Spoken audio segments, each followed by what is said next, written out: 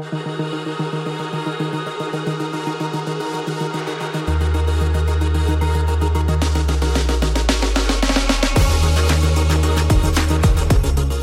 purpose of the university is literally universal. It's to study absolutely everything and then to ground it in our relationship to all those things.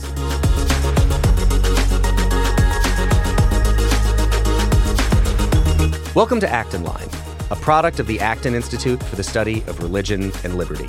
I'm Eric Cohn, executive producer.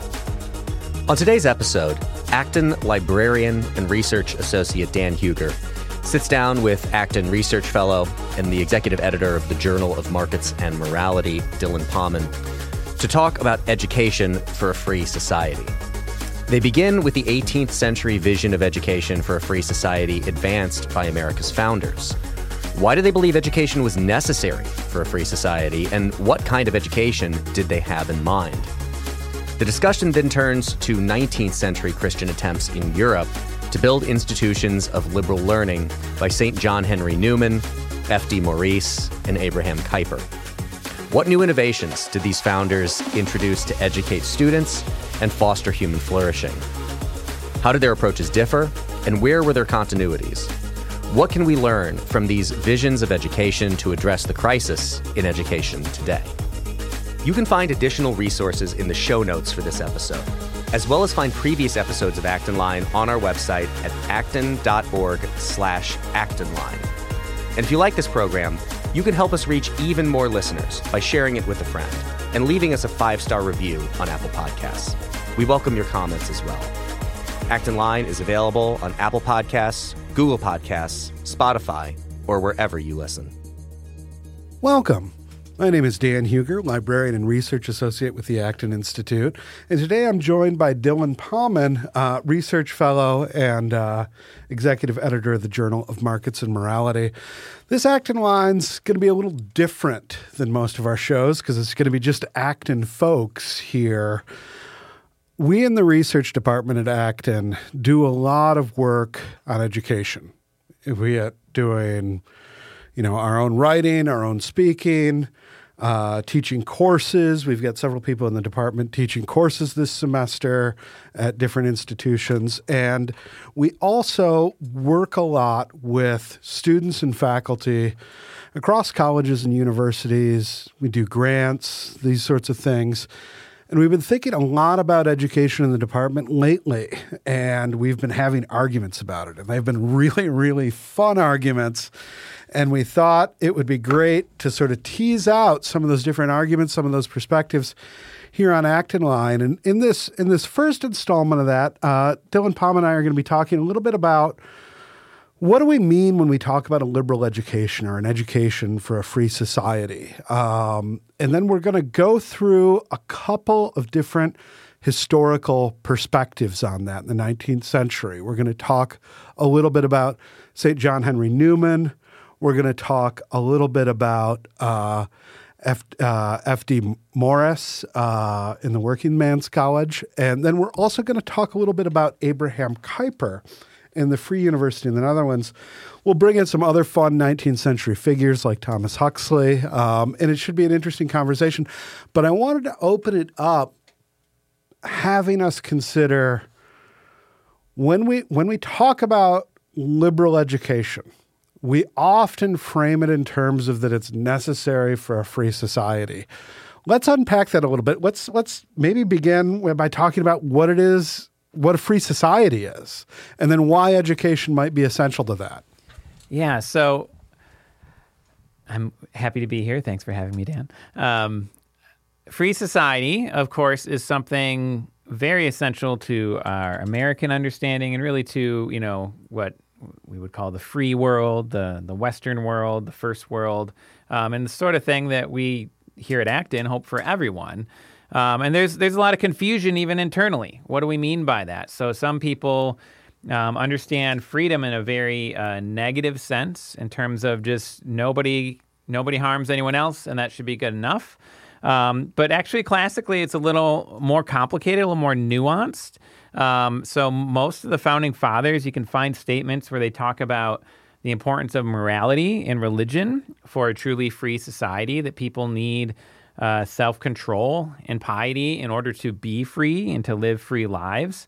And what that gets you is a picture a little different than, the sort of thing that John Stuart Mill advocated. It gets you something like ordered liberty. So our former director of research here, he's now at AIER, Sam Gregg, wrote a book called On Ordered Liberty. And in it, he talks quite a bit about this. He deals with Mill as well as others. And he talks about it in terms of self-government, right? So if you're going to have a free society, it's not just everybody's free to do whatever they want. It's that people are free to govern themselves. Governing means that, sometimes you have to keep people in line who are not just harming others, but who are doing things that will detract from your ability to govern yourselves, doing things that would require a higher level institution, in accordance with, say, the principle of subsidiarity, to come in and intervene and set things right. So by free society, that's more what I would have in mind and what I think is a better and really more historically grounded. I mean, you can find in among British writers too. John Milton would be an example. Edmund Burke, of course. And of course, Lord Acton. Lord Acton said, he talked about the Catholic view of liberty, which is not the freedom to do whatever you like, but the right to do what you ought. That's a very different understanding of what a free society is. He also framed it in terms of the reign of conscience, right? That to be free to follow your conscience, of course, means that you're bound by your conscience and you have a well-formed conscience that is binding you correctly. So what it leads to, and again, you see this among the American founders, things like the Northwest Ordinance talks about the provision of education in what is modern Midwest today.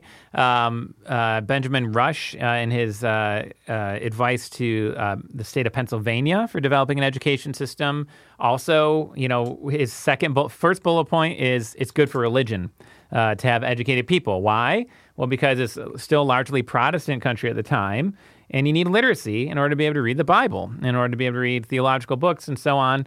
And then he says, secondly, it's good for liberty, right? So that people can have informed opinions. If you're living in a democratic society where people are voting, they need to know what they're voting about, or where they're getting elected and they're representing people. They need to have some kind of basic knowledge, or at least the ability to gain the knowledge they need in order to govern properly, in order to advocate for the interests of their constituencies. And so he advocates for this wide proliferation of education, really something that has no historical precedent before it, that the United States' unique free polity really motivated the spread of, primary, secondary, and even higher education in a way that hadn't quite been in place before. Things like liberal education, and I'm sure we'll get into this in a minute, was more, if you happen to be the son of an aristocrat, you got to go study at Oxford or something like that. And that was about the only people that were getting that kind of higher education. And while a lot of people through the 19th century, of course, did just stop after high school, even getting high school was itself a privilege, even getting that kind of secondary level of education. So that's the relation, the very basic relation of, if you have all of these people are supposed to be self-governing and participating in their government, they have to have a certain education that gives them the skills, the abilities, the habit of mind needed to be effective citizens in that society. And therefore, you need some kind of education for liberty, or liberal education. So you've got, in colonial Massachusetts, of course, you have the old Deluder Satan law, which is targeted towards achieving a sort of mass literacy in primary schooling. Why? So children can read the scriptures. Yeah. Swami Vivekananda talks about how, there isn't a religion in the face of the earth that has survived without a book. Yeah. And so this becomes very important to religion, which is in turn very important to self-government, which then is important to the governance in general. When we govern together, we govern best when we're self-governed. Lord Acton liked to define liberty as the assurance that every man shall be protected in doing what he believes his duty against the influence of authority and majorities, customs, and opinion. That establishes the reign of conscience, which is not, this every man does what's right in his own eyes, but it's the harmony of religion and law. It is that compatibility and necessity of human freedom to work out sort of your obligations and responsibilities both to God and to society at large. Now,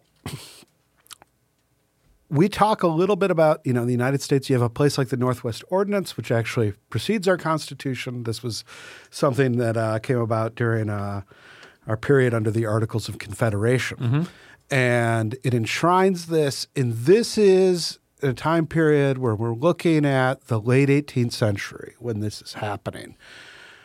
And it's really in the 19th century that we start seeing people really talking, really debating, really trying to implement these sorts of things. You have it very early on in Germany, the founding of the University in Berlin along these lines, and that again, late 18th, early 19th century.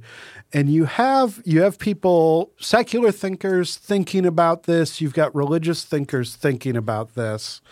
And you've got a couple different threads there. And one of the things that we've talked about before is I think you're very incisive in when there's the seeds of, everybody's thinking through this question then for the sort of like first time, trying to think about it at scale for the first time. There's always been schools, the Stoa in ancient Greece, you have, these philosophers run schools, but these schools are not for the masses. They're not educating the masses for self-governance. 19th century, that starts to change and people start to think about it anew. And they start talking very self-consciously about this need for a liberal education. But there's no one model of that. People are sort of iterating, they're trying new things. And I'm wondering, you've surveyed a lot of these. What's striking to you? What are the mistakes that are made? Yeah. What were the promising roads traveled more or less successfully? What are we looking at when we're looking at these Christian theorists trying to think through what a liberal education is? So I love the 19th century in general. It's one of the last times I feel like we had a wealth of truly encyclopedic thinkers, people who could just say something intelligent about kind of everything. And that includes the foundations of and the structuring of, or maybe we could say the constitution of a liberal university. So one of the most well-known would be John Henry Newman, who you mentioned. And his view very much represents kind of the older view. He draws on Aristotle. He's not incorrect in his reading of Aristotle. A lot of these are lectures. Yes, these are lectures. Called The Idea of the University. Correct. Yep. This is the Catholic University in Dublin that has an interesting history. Yes. But today it's University College of Dublin. He talks about, he has one lecture on knowledge as an end in itself. And on the one hand, he gives something very familiar in terms of liberal education. He says, university, a truly liberal university, should be this place where you have experts in all these different disciplines, and they're all through, their own striving, even their own competition and disagreements and discussion. They are contributing to a greater whole of human knowledge, right?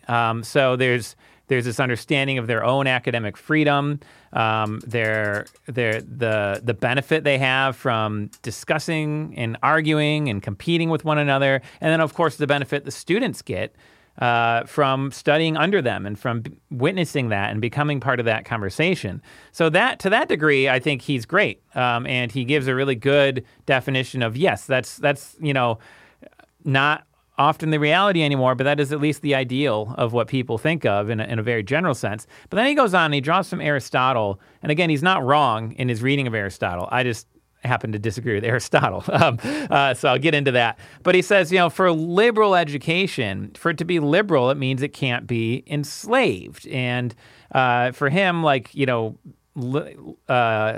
arts are the art of someone who doesn't have to work. Basically, it is for aristocrats. It is for a very small elite. It is for people who are already free.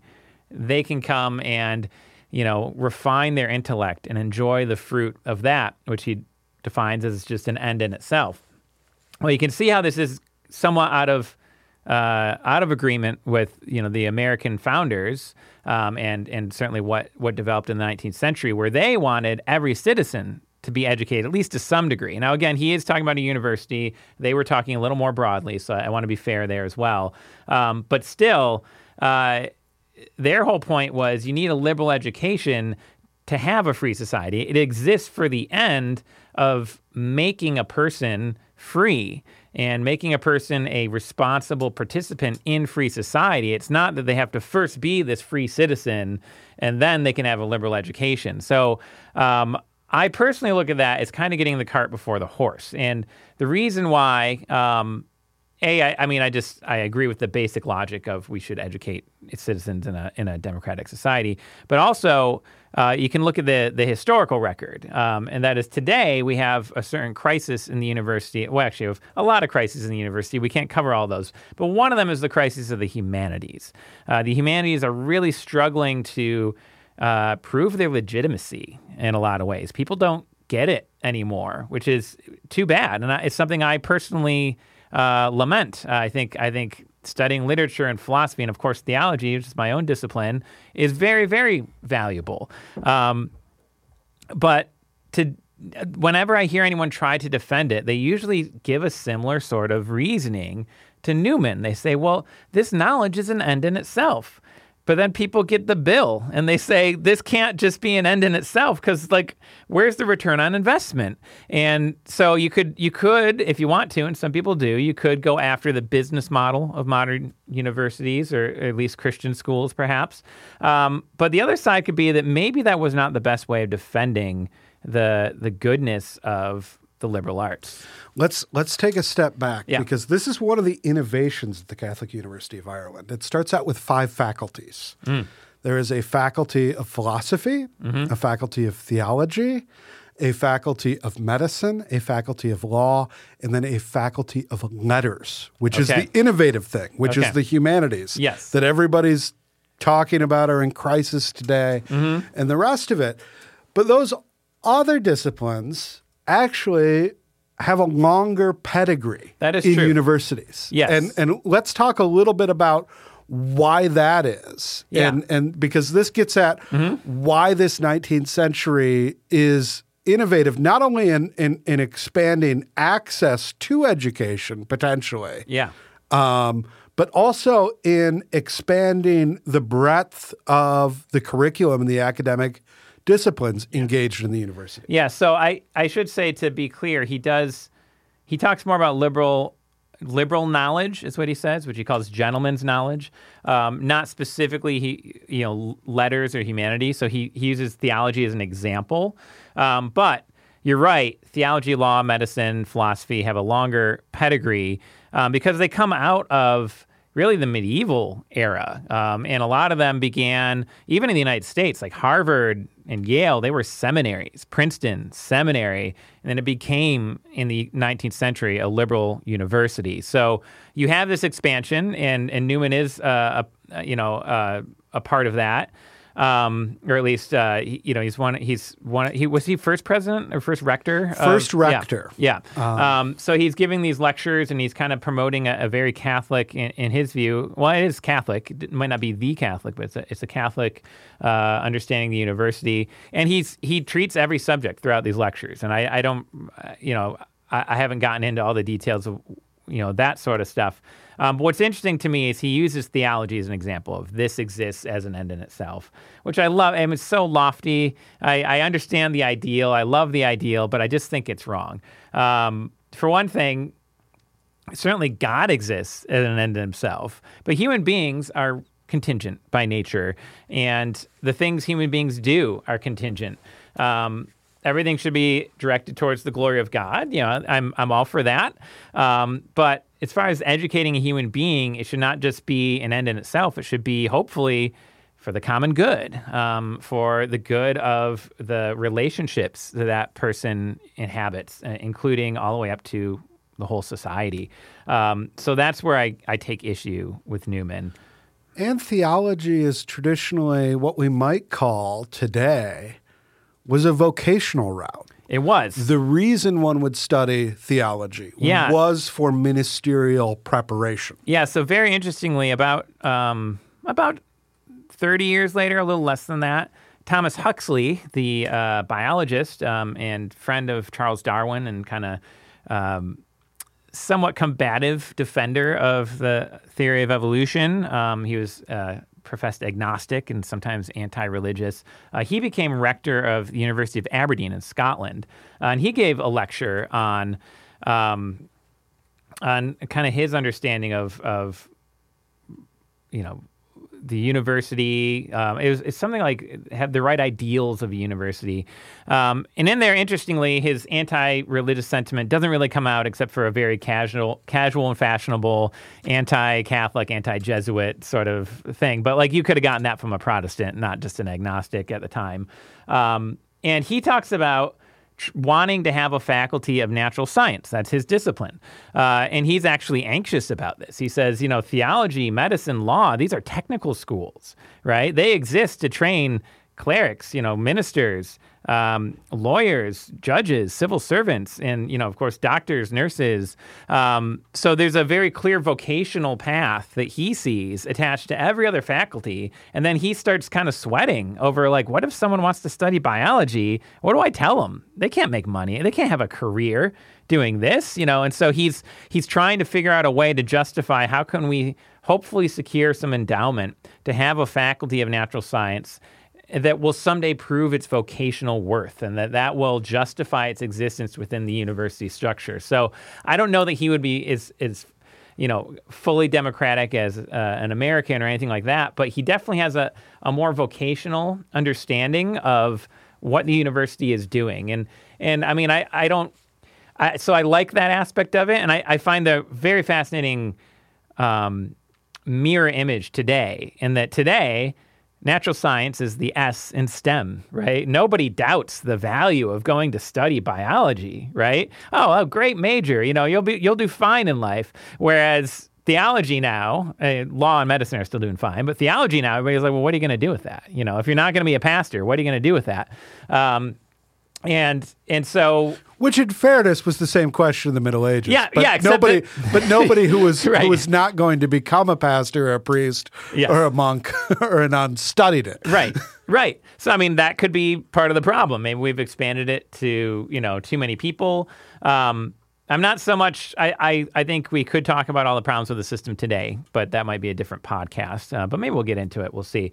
But I just find it interesting that shows you how much times have changed. That basically, I feel like both Huxley and Newman won out, and it's been bad for theology and the humanities, and good for natural science. And I don't think it's a bad thing that people value natural science. I think it's very. There's been amazing progress in the last 150 years since Huxley gave that lecture, and I think it's mostly been for the good of humanity and even the good of free society. But I think in agreement with Newman and in agreement with the American founders, the humanities and even particular theology really matter, and society will suffer if that goes away, and if that can't find a way to become coherent once again in our understanding of what is a liberal education, what is a proper university.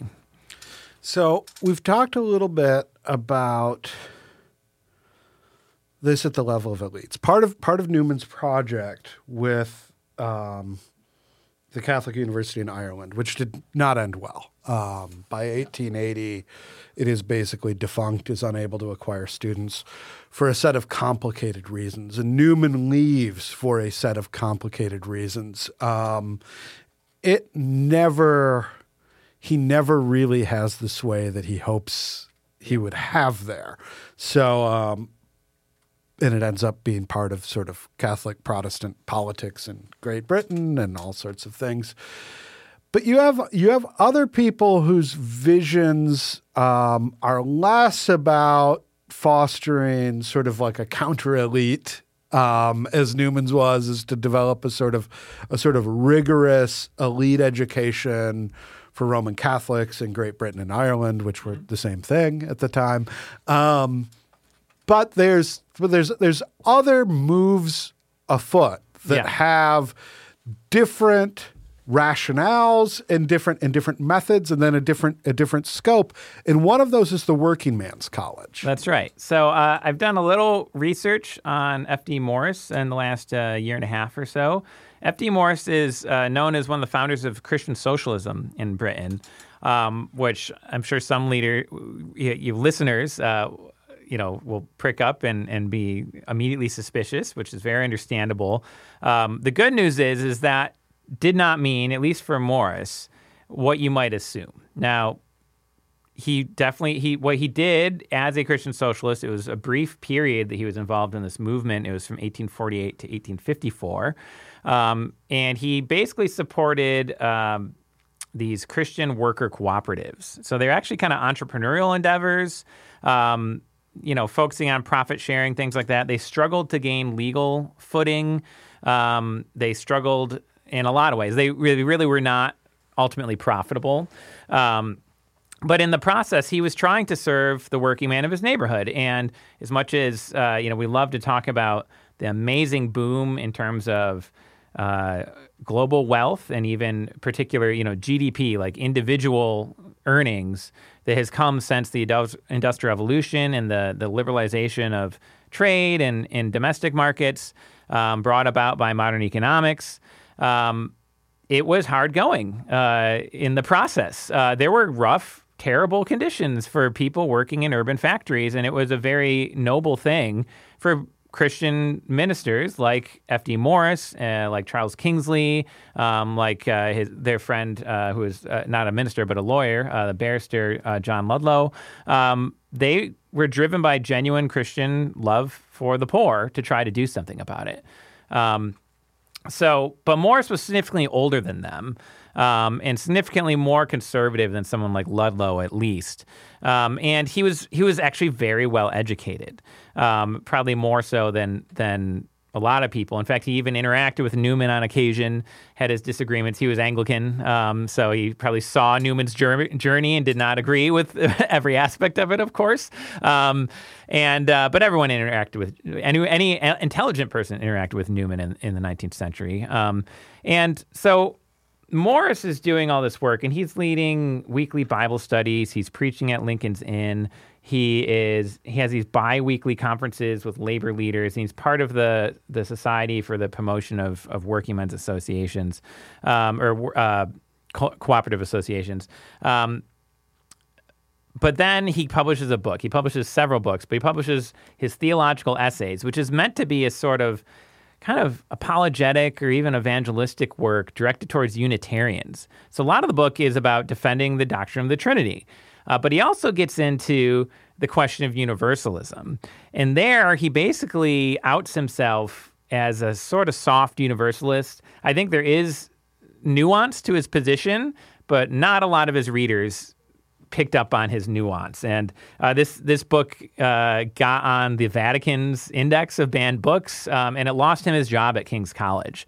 And that was in 1854. And at that time, the people in his neighborhood, the workers he'd been working with for 6 years now, came to him and said, we want to, including their investors, came to him and said, we want to found a college for the working men. Right? So not for the elites, but for the people working in factories all day. We want to give these people a liberal education. And they asked him to be the first president. And for him, he said, this is great. This is like the culmination of everything I've been doing. with Christian socialism in the last 6 years. Other people like Ludlow thought it was tragic that, instead of going on and trying to reshape their whole economy, now they were just going to, channel the stream into this working men's college. For Morris, I think it was an educational project all along. It was not about class conflict. There's no evidence he even ever read Marx. He was well read, and he cites his sources, and he never cites Marx in my experience. So that's not the sort of socialism that he's talking about. He's really talking about just kind of social cooperation, maybe even in an underdeveloped sense compared to other socialists, but from my perspective, for the better. He defends private property as not just good, but holy.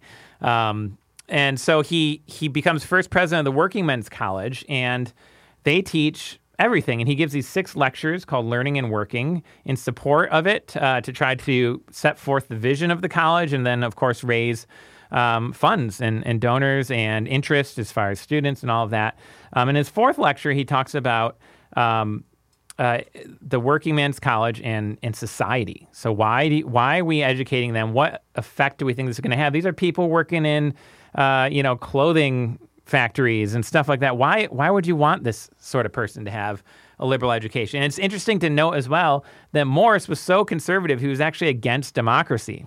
Like, they had expanded the franchise in the 1830s, and I mean, he accepted it as a fact, but he probably thought it was a mistake. And yet he cared about these people. And yeah, go ahead if you got. I mean, part of that franchise expansion in the late 1820s, 1830s was to Roman Catholics. Yeah, that might have been part of the disappointment too. Although he's actually not that prejudiced for a writer of his time. So I don't know if that's exactly the issue, but he argues that the whole point of giving people this education is we have to wake them up to the reality that they are persons. And as persons, created in the image of God, they are free. That is the distinction between a person and a thing, right? So, in a sense, there's a very Aristotelian grounding, perhaps, to his perspective as well. But that's his point, is if we want to care for these people, it has to be more than just caring about their material conditions. It has to be body and soul. And so that's where he saw the Working Men's College as a far more appropriate channel for the kind of activist energy that had fueled Christian socialism for those 6 years. And they taught really everything. He taught the theology and Bible classes, and other people taught things like Latin, law, medicine, home ec, economics. Who knows the quality of that economics course? But there was an economics course taught by their major funder. Art, drawing. John Ruskin, unfortunately, was taught drawing, but John Ruskin. He was a good artist, although he's very profoundly wrong about many things. He's the bad kind of Christian socialist, but yes, he could draw. And I mean, only for a time, but he was there for a few years, and so on. So it really was a genuinely liberal education. And again, he grounds it in this idea of ordered liberty. So it's not just to make the working man understand that he is free and be able to live freely, but that he's also, through education, able to recognize an order inherent within the creation that God made an ordered world. In fact, this is one of the driving fundamental foundations of Morris's whole theology, for his mature work, starting in like the 1830s, that there's a divine order, that God is inviting everyone to become part of his divine family in the church, and that for Morris, interestingly, his conception is very rooted in traditional Christian ideas. It's not especially adapted for his current context. So he talks about how society begins in the family, and from the collection of families, eventually you get nations, and then with the coming of Christ, you get an international or transnational. Actually, transnational is probably a better way of putting it, in his view. Institution, the spiritual society of the church. And so you have family, state, church, and those are his main social categories, even up to his last work, Social Morality, in second edition, published in 1872, the year he died, I believe. And it's basically structured exactly that way. Part 1, family. Part 2, state. Part 3, church. So he doesn't talk about like business or commerce separately from those things. So I think there's a real advantage to him in that he does say that one of the points of education is to get you to understand really the beauty of God's creation, the harmony, the order to it all, and how it all relates together. And yet there is maybe some deficiencies in, well, what does that consist of in our world today? So I think he's strangely, because like I said, he's kind of anti-democratic, but his vision, despite being British, is well adapted to kind of an American mindset. The Working Men's College was the first of its kind in Europe, offering liberal education to working adults.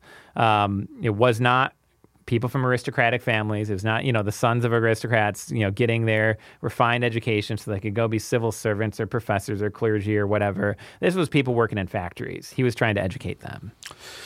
So to roll us back, one of the innovations, one of the new things, and not necessarily the first, and this is true of all the examples we're talking about, but they do represent sort of expansions of the knowledge of this liberal education.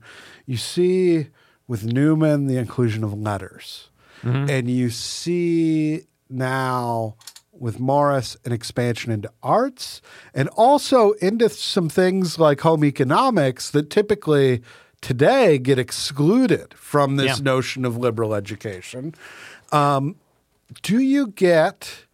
Are Huxley's ambitions realized at the Working Men's College? Are there natural sciences taught? So yeah, I believe natural sciences are among the courses taught. So I don't know enough about like what their degree granting process was like, if they just had a general diploma or something like that to start. It does still exist today as WM College, and they do have, of course, multiple majors and that sort of thing.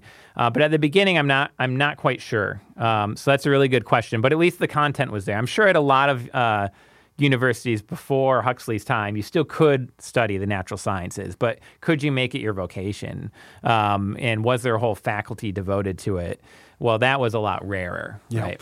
And we've done some digging, and we had some conversations yesterday about trying to figure out where in each nation the first faculty of natural sciences were. And it's very much a 19th century thing, along with these developments.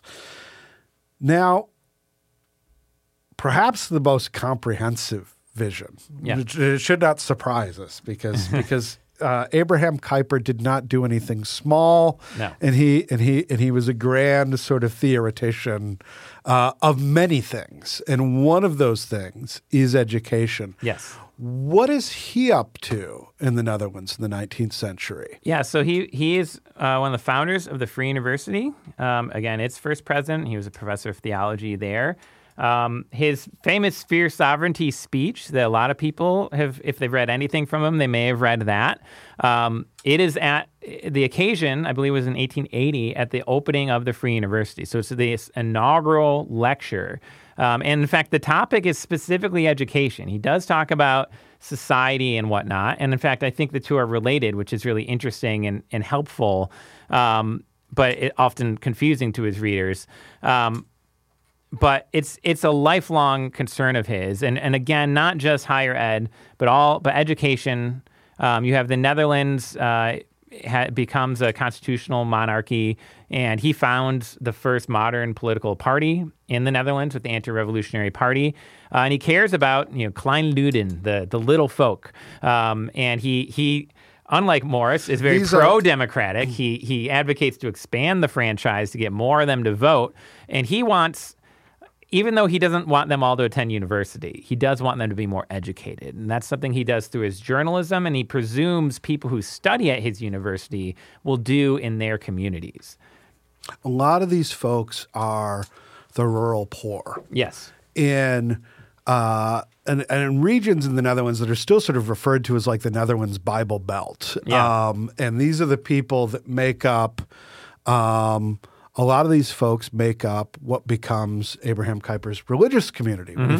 He founds a political party, he founds a denomination, he founds an educational university. He's very, very busy. But these folks are at the center of his concerns.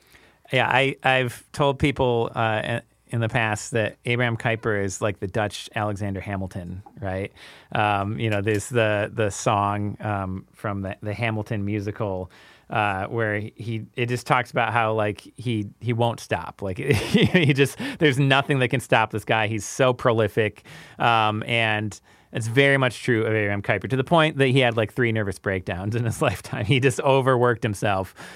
So his vision for the Free University actually comes out in a book that I think a lot of people don't read, despite it being in English, or at least an abridgment of it being in English since the 19th century. It's a fascinating book. It's a fascinating book. It's called The Encyclopedia of Sacred Theology. And I think, on the one hand, theologians who try to read it quickly realize this is not a book about theology. And so they lose interest and they don't continue reading. And then other people don't read it because they're like, why would I read a book about theology? Right? What it is a book about scholarship. For him, encyclopedia is the science which has as its object science itself. And by science, he has the German understanding in mind, meaning every academic discipline. And so the purpose of the work is to detail the place of theology within the sciences, meaning all scholarship. And so you get in that work his theological grounding and structure of the university. What faculties will they have, and why do they have those faculties, and what is the goal of scholarship? For him, he says science has as its object all existing things. It's the grandest scope you could possibly imagine. Literally everything. That is the purpose. And all of these things, he presumes, have a fundamental attachment to our human life. So for him, there should be no more, no less than 5 faculties. Faculty of theology, rooted in our humanity's relationship with God. Jurisprudence, rooted in humanity's relationship with each other. So our social relations. The faculty of letters, or philology, is rooted in our relationship to our own souls. The faculty of medicine is rooted in our relationship to our bodies. And then the faculty of natural science, rooted in our relationship to the world around us. And what I like about Kuyper is that these, of course, there's subdisciplines within all of these, but he speaks about the disciplines. And again, you can see this in that sphere sovereignty speech, because most people read it. In fact, we published this with Lexham Press, a collection of Kuyper's collected works of public theology. And that lecture was not put in the education volume. It was put on the charity and justice volume, even though it is his opening lecture for the Free University. It's about education. When he's talking about spheres, he's primarily, in that case, talking about sciences and disciplines, but he presumes they're connected to what he called life spheres, that they can't be taken away. And you see this when you get at, the purpose of the university is literally universal. It's to study absolutely everything, and then to ground it in our relationship to all those things. And I like that a lot, because now you can see, there's a place for things like business, and there's a place for things like art and things, natural science. He grounds in those relationships. That's something that would have been pretty new at the time. And it gives you a framework. I've suggested creatively that you could expand on this. In fact, the Free University has expanded, although I don't think as coherently as it could. I don't see how it's related to Kuyper's structuring of the departments. But you could say it's worthwhile to have a faculty of engineering and technology, because we can study our relationship to man-made things. Or we could say, in economic terms, our relationship to capital, right?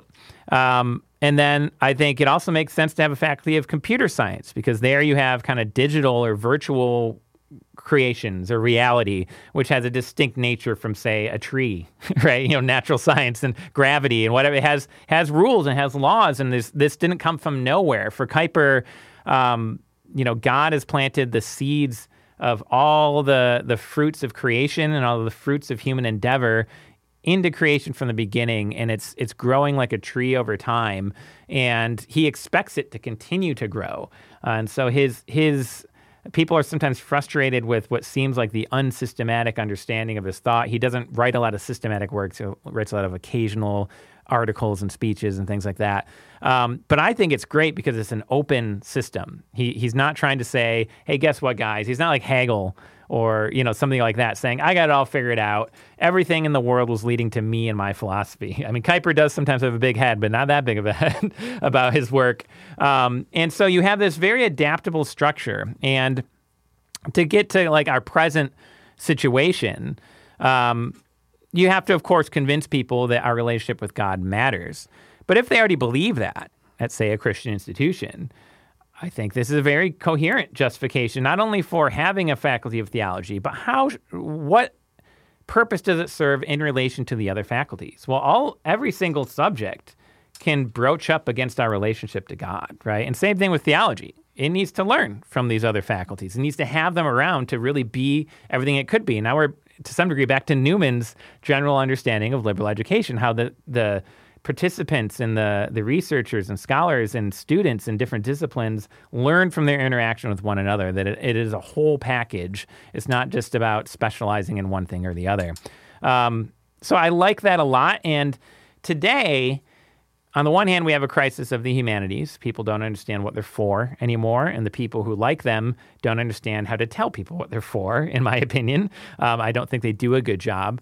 And then on the other hand, I think we have various financial crises in higher ed, and we probably are going to see more of that in the near future. But what that also signals to me is that there is an opportunity for entrepreneurial alternatives. And I've been very interested in really anything I hear about, even if it's sort of thing that I think like, well, I would never do that. That's not. I have a friend who has kind of started promoting this idea of private practice professors that find a way to get a sort of accreditation through university, but still kind of work independently, and almost the exact opposite of Kuyper and the sort of thing I want. But it's interesting, and it's something that he's putting forward to try. We've interviewed Pano Canelos of University of Austin on Acton Line before. I talked with some folks at the Foundry, which is a local kind of ministry training institute that's a sort of parallel higher ed institution for training church leaders. And I'm very interested on people who are trying to make a new model work. And I think as much as new models are good, the best new models are still rooted in something much deeper than them. And so I think everyone could maybe benefit from looking a little more at the 19th century and some of these thinkers and some of the conflicts and contexts of that time.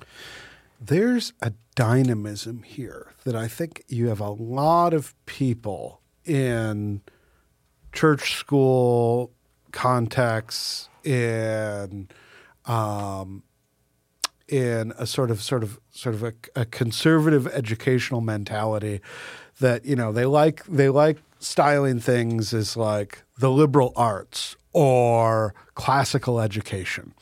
As if there was one thing we used to do that if we just went back to it, we'd be great. Now, there are many things we used to do that were great, and there's many things we used to do that are better than many of the things we're doing today. Mm-hmm. But it's not as simple as that. It's one of those things. There's a fascinating. I was looking back at some of the if you actually go back to like the early modern period, where classics is very much a part of the curriculum. Well, this is revived in the Renaissance. Yep. And if you look at the texts they select, they don't select the texts that they teach because of their great ideas, but because of their style. Yeah. Because because the purpose was not at that time preserving this civilization, but getting you an excellent sort of background in rhetoric, right? rather than this. Yeah. And I think the sort of Kuyperian notion, one of the threads that you see in Kuyper, Morris, and Newman is this is about, in some sense, getting to the truth of things. Yes. They all have an objective view of truth. Absolutely. Yeah. And I think that's the place you need to start with. And that might involve new innovations. that might involve going back and looking at what has been done before. Mm-hmm. Even looking at some of the failed projects in the past is very important, and that's one of those things to keep in mind as we have this conversation. One of the reasons we're having this conversation is because this is a crisis because there aren't any easy answers. Yes, yeah, and the 19th century is so great that let's say that is your ideal time. When you actually look at it, what you find is a bunch of people trying new things. Whether it be founding new institutions like Morris, Kuyper, Newman, or trying to reconceptualize the institutions they're at, like Huxley, or places like Harvard and where else, where they very much changed their vision for what they were doing, for better and worse. That's what was going on, and that's what people now have a sort of nostalgia for. And I don't think they're wrong to have it, but it's not a simple matter of, okay, we just need to reproduce the same recipe. It's we have to look at our context. We have to, in a very liberal way, try to learn to adapt the sort of mindset these people had, and I think some better than others, for tailoring an education to our context and the needs of free society today. Because free society still needs educated citizens. And if you don't believe me, get on social media sometime and notice the great dearth of classical humanistic rhetoric in the way people talk about things. Even for that purpose alone, I think we can agree there's something valuable that we're missing out on in major ways, to the point that people are questioning whether it is worth it anymore to send their kids to higher ed. They say, this just isn't what it was for me. And to some degree, they're right. The price tag is higher, and the quality of education is, in many cases, demonstrably less. I'm not actually a total naysayer. I still think there's a lot of measurable value to getting a college degree, but it depends on the discipline now. There are some that you'd be better off with just a high school diploma. And that's a scary position for parents and for young adults who want a better life for the next generation. And this was the sure, tried and true way of getting it. It was go to college, get that degree, take that extra 4 years or however many, and then start your career. Well, we're trying to refigure out what does it all look like. And these are really important questions. And it's going to take a lot of really smart people, I think, thinking it through, but also being willing to take those risks, whether it be founding those new schools, teaching courses, developing programs, but also investing. Last year, King's College in New York, not to be confused with King College London. King's College. Yeah, the King's College. Unfortunately, due to budget issues, had to close down. At the same time, there was, I can't remember his name now, but it was a public thing. But there was a prominent conservative donor who gave something like $200 million to Harvard. King's College needed about $2 million, at least in the short term, to stay afloat. That tells me that even conservative, perhaps, I don't know if this person's religious, but perhaps even Christian-minded people with the means to invest in a project like this, or, Christian education, as a lot of people want it to continue to be, really, they're not getting the message. They're not seeing a vision worth investing in. Maybe that's on them, but maybe that's also on the people who support the idea, as I do, of Christian higher education, of liberal arts education, and its value for a free society. We need to think through this better so that we can even just have a better sales pitch. Well, we're going to start thinking through it on a regular basis here on Acton Line. This is going to be a continuing series.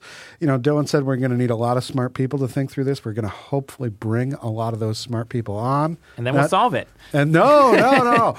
Then hopefully that's a catalyst for this exploration and this growth and this discovery, figuring out what works and what might not work, and figuring out how to organize the pursuit of human truth towards human ends. Thank you all for joining us, and we'll see you next time on Acton Line.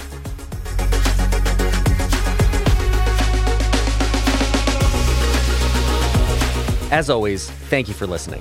Our team loves putting this podcast together for you. It's encouraging to hear from our listeners. Feedback is incredibly important to us because it lets us know what you'd like to hear more of, including the kinds of topics you're interested in most. If you have comments, feedback, or ideas for a show topic or interesting guest, you can email our team at producer@acton.org. Until next week, for Acton Line, I'm Eric Cohn.